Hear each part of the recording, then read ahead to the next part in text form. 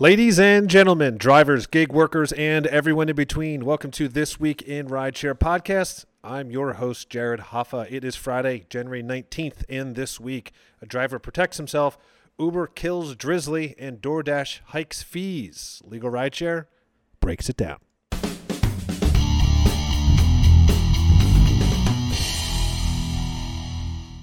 And from Legal Rideshare, I'm joined by the co-founder and lead attorney, Bryant Greening. Bryant, happy Friday. Happy Friday, Jared. Pleasure to be back. Pleasure to be back for sure. And, we're also now, for the first time in a while, we're streaming to Instagram. So hopefully our Instagram followers are hearing us now. It's kind of exciting. We've also, Bryant, I haven't checked, but I do believe that we have hit 1,000 listens on our podcast. That's pretty crazy, right? That's great. I love that. I love to hear that news. I'm excited for the continued growth. Who knows? Maybe one day advertisers will pay us. What do you think? Wouldn't that be great? We'll just do this. We'll just actually stop having Legal Rideshare and we'll just do podcasts. I love it. I've always wanted to be a media personality. So here we go. Here you go. This is the start. This is it. So we're going to continue on with our three main topics of the week. The first one is a doozy. It's pretty wild. A driver defends himself and gets deactivated. Shocker. So here's the story. A driver fended off his passenger to save his life. And, of course, Uber's response was, well, you're deactivated. This is from KSDK. They reported Keith, who was 37, said he picked up three men at North Kings Highway Boulevard and Dr. Martin Luther King Drive. He said that his passenger pointed a gun at his face and told him to get out of the car. He then said, as I started to exit, I reached down and grabbed my gun.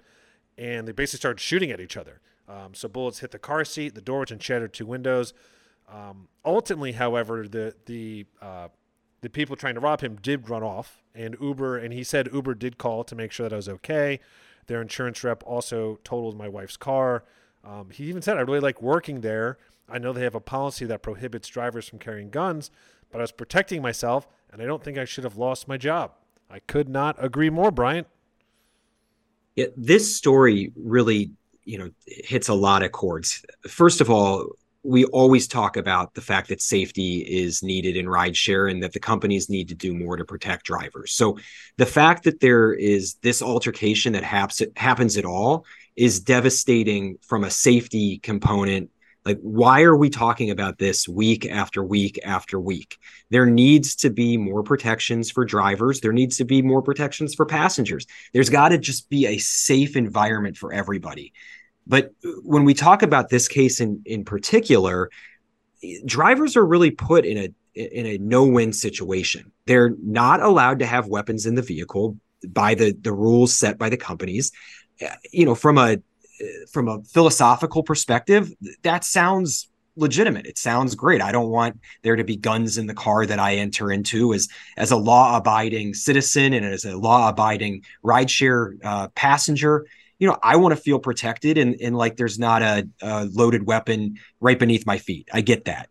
But the companies aren't doing enough to keep drivers safe, so they feel that they have to take extra measures to protect themselves. And then when they do, they end up without a job. So it's just a real catch-22 here where we want safety for everyone. We want drivers to feel safe on the road. But the companies aren't doing enough to provide that environment. So what's a driver to do? Right, exactly. And there just has to be a way to deal with this. It's like, we talk about this so many times. It's like it's a lose-lose either way. And it's like, okay, fine. If you don't want them to have the weapons to protect themselves, then they need to do a better job of, as we talked about a million times, the background checks, stopping these carjackings, helping them with funding for dash cams, which we've actually stepped up and done. So there has to be something. It's like you can't just have them always lose. It's like, okay, so he saved his life and lost his livelihood. It's tough, Brian. It's really tough.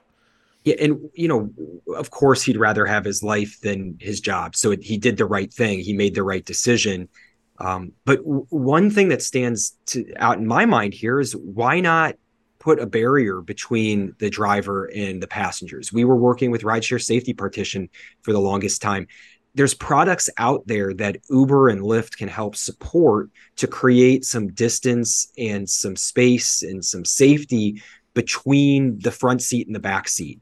And maybe that's a simple fix where if you put a piece of bulletproof glass in every one of these vehicles, maybe that solves a lot of these problems. It's a deterrent. It provides a safe barrier. The driver can feel safer. The passenger can feel safer that the driver can't reach back there. There's just very simple options.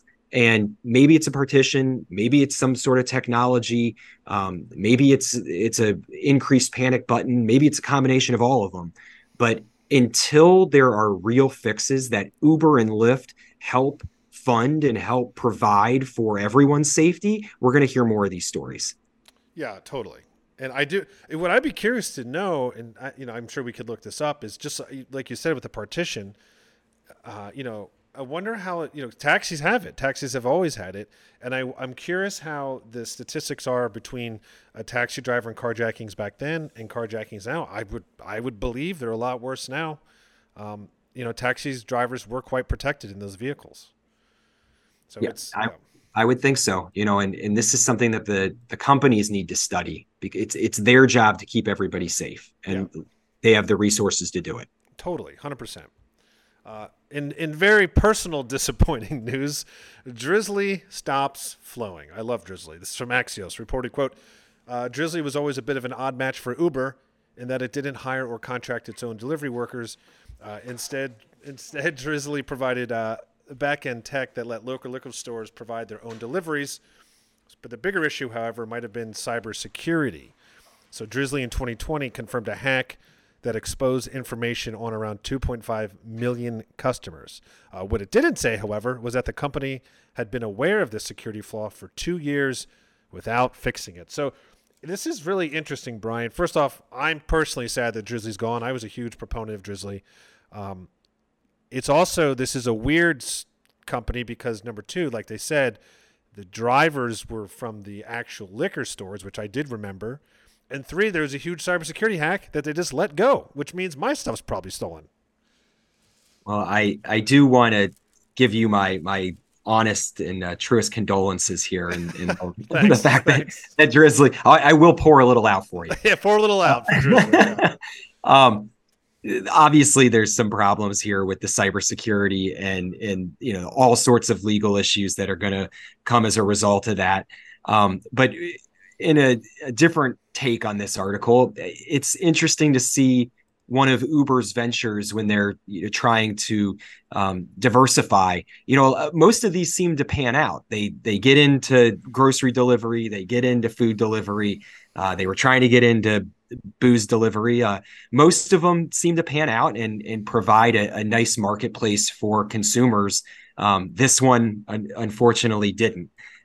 So I think when I look at this article, I see it as kind of an example of all the different ways that Uber is putting its hand in different ventures, and part of what makes Uber really a successful company. This one cost them a bunch of money. I think they paid $1 billion for Drizzly. That didn't work out. But just seeing how they have been able to pivot into all these different directions, I think is the difference between the success that Uber's having and the trouble that Lyft is having. So I'm interested to see if they pick up another booze delivery app, or if they figure out a different way to serve this type of audience, because I think the more they expand, the more they get into, the more successful the company is going to be, even if they have to take some hits like Drizzly along the way. Yeah, and I agree, and it certainly is. They've talked about trying to be, the everything app, right? One thing that is not covered in this story, and I don't know if we're ever going to know the answer to this, but I am quite fascinated by it, is, they mention it here, and I always thought this was kind of odd, but I didn't really think much of it when I was using Drizzly. So Drizzly isn't, they're providing, it's not independent contractors. So Drizzly, when you would get a delivery through Drizzly, it was through an employee of the liquor store. Now, here's where that's interesting. Number one, Drizzly seemed to be fine before Uber took it over. Two, I would imagine that the drivers, because they're not really drivers, they're basically employees, they had probably better pay and tips. And three, I do know this for a fact, things were just more expensive. So Drizzly was, when I ordered something on Drizzly, it was definitely more money than if I ordered something on, like, did a Postmates or Uber Eats delivery.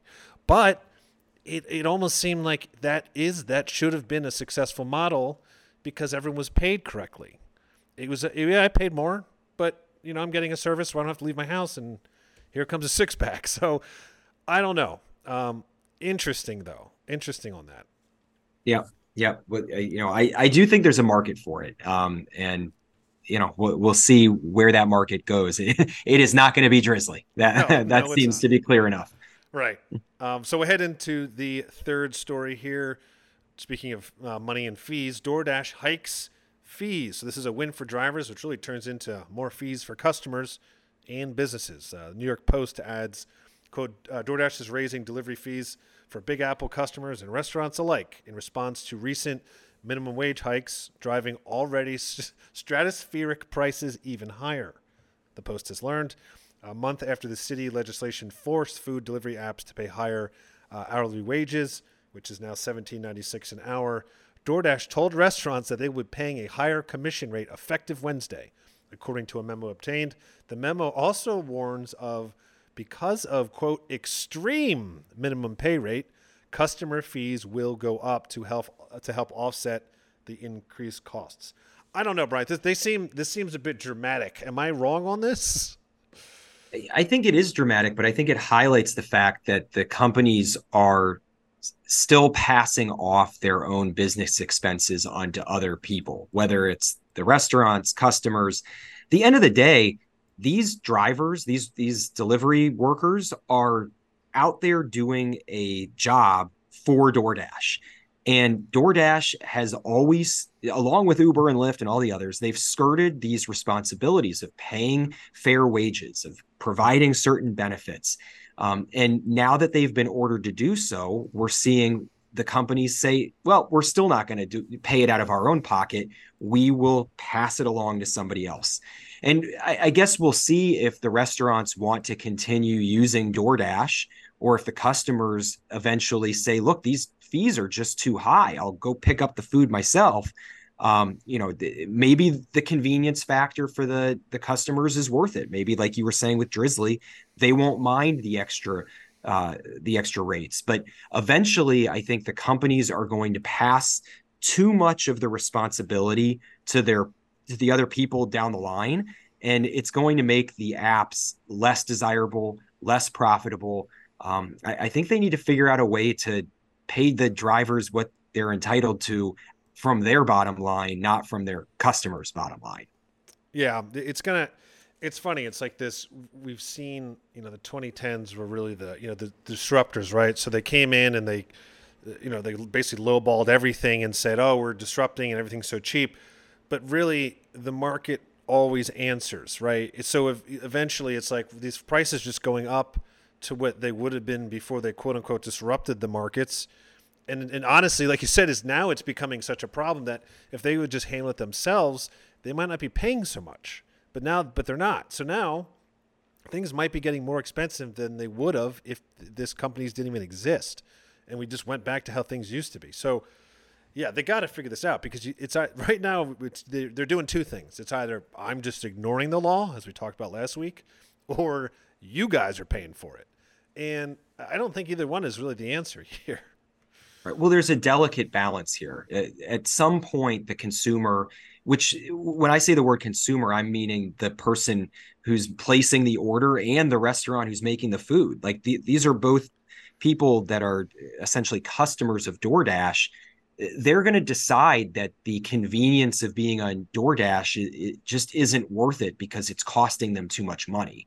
And maybe we haven't hit that point yet, but eventually, like you said, maybe we just go back to to regular delivery, where the restaurant pays a delivery driver to take the food to where it needs to go, rather than pay these high fees to DoorDash, and the customers paying in sometimes 1.5 times what it would cost to just order directly from the restaurant. Sometimes the convenience just isn't worth the cost. And I think we're going to quickly find out when that balance is tipped.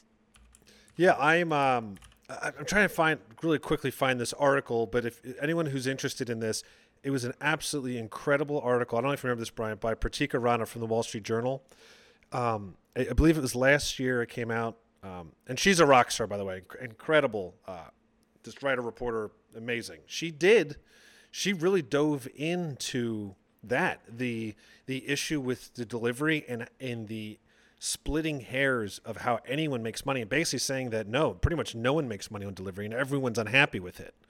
That drivers aren't paid right. If there's any sort of issue with an order, something as small as like she explained it. I forget exactly what it was, but she explained like if a delivery is made through one of these apps, I think it was focused on New York, and someone forgets a spoon, right, and the driver has to go back, the entire order is basically null and void. It's a loss for everyone because the driver has to go back, the time. It's nuts. Like she broke Yeah, it down. There was an incredible article about something as small as a spoon or a napkin could basically bankrupt the company yeah, because they just don't have the time or the money to pad it because they're trying to skirt all this stuff. Really right. fascinating.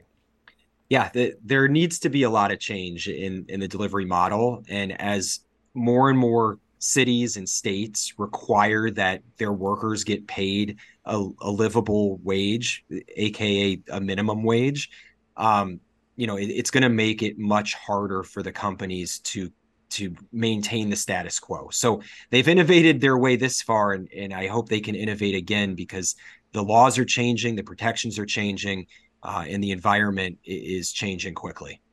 Yeah, totally. And it's like growing pains. They're trying to get around it, but it's coming for them. They're gonna have to figure it out. They're gonna have to do it the right way. So yeah, that is the stories for this week. But Brian, I will toss it to you before we head off to the weekend. As always, we want to remind everybody that Legal Rideshare is available for free consultations should you find yourself in an accident or injured on the job. Our attorneys are standing by waiting to provide advice on how to talk to the insurance companies, how to file reports, and ultimately how to get everything that you're entitled to: lost wages, pain and suffering, cost of medical treatment, any damage that you sustain on the roadway or on the job for rideshare, gig workers, Amazon workers, you name it. So reach out to us through our website, legalrideshare.com, and we are happy to offer our services any way we can. Awesome. Thank you, Bryant. And as I like to say, that is the end of this week in Rideshare. See you next week.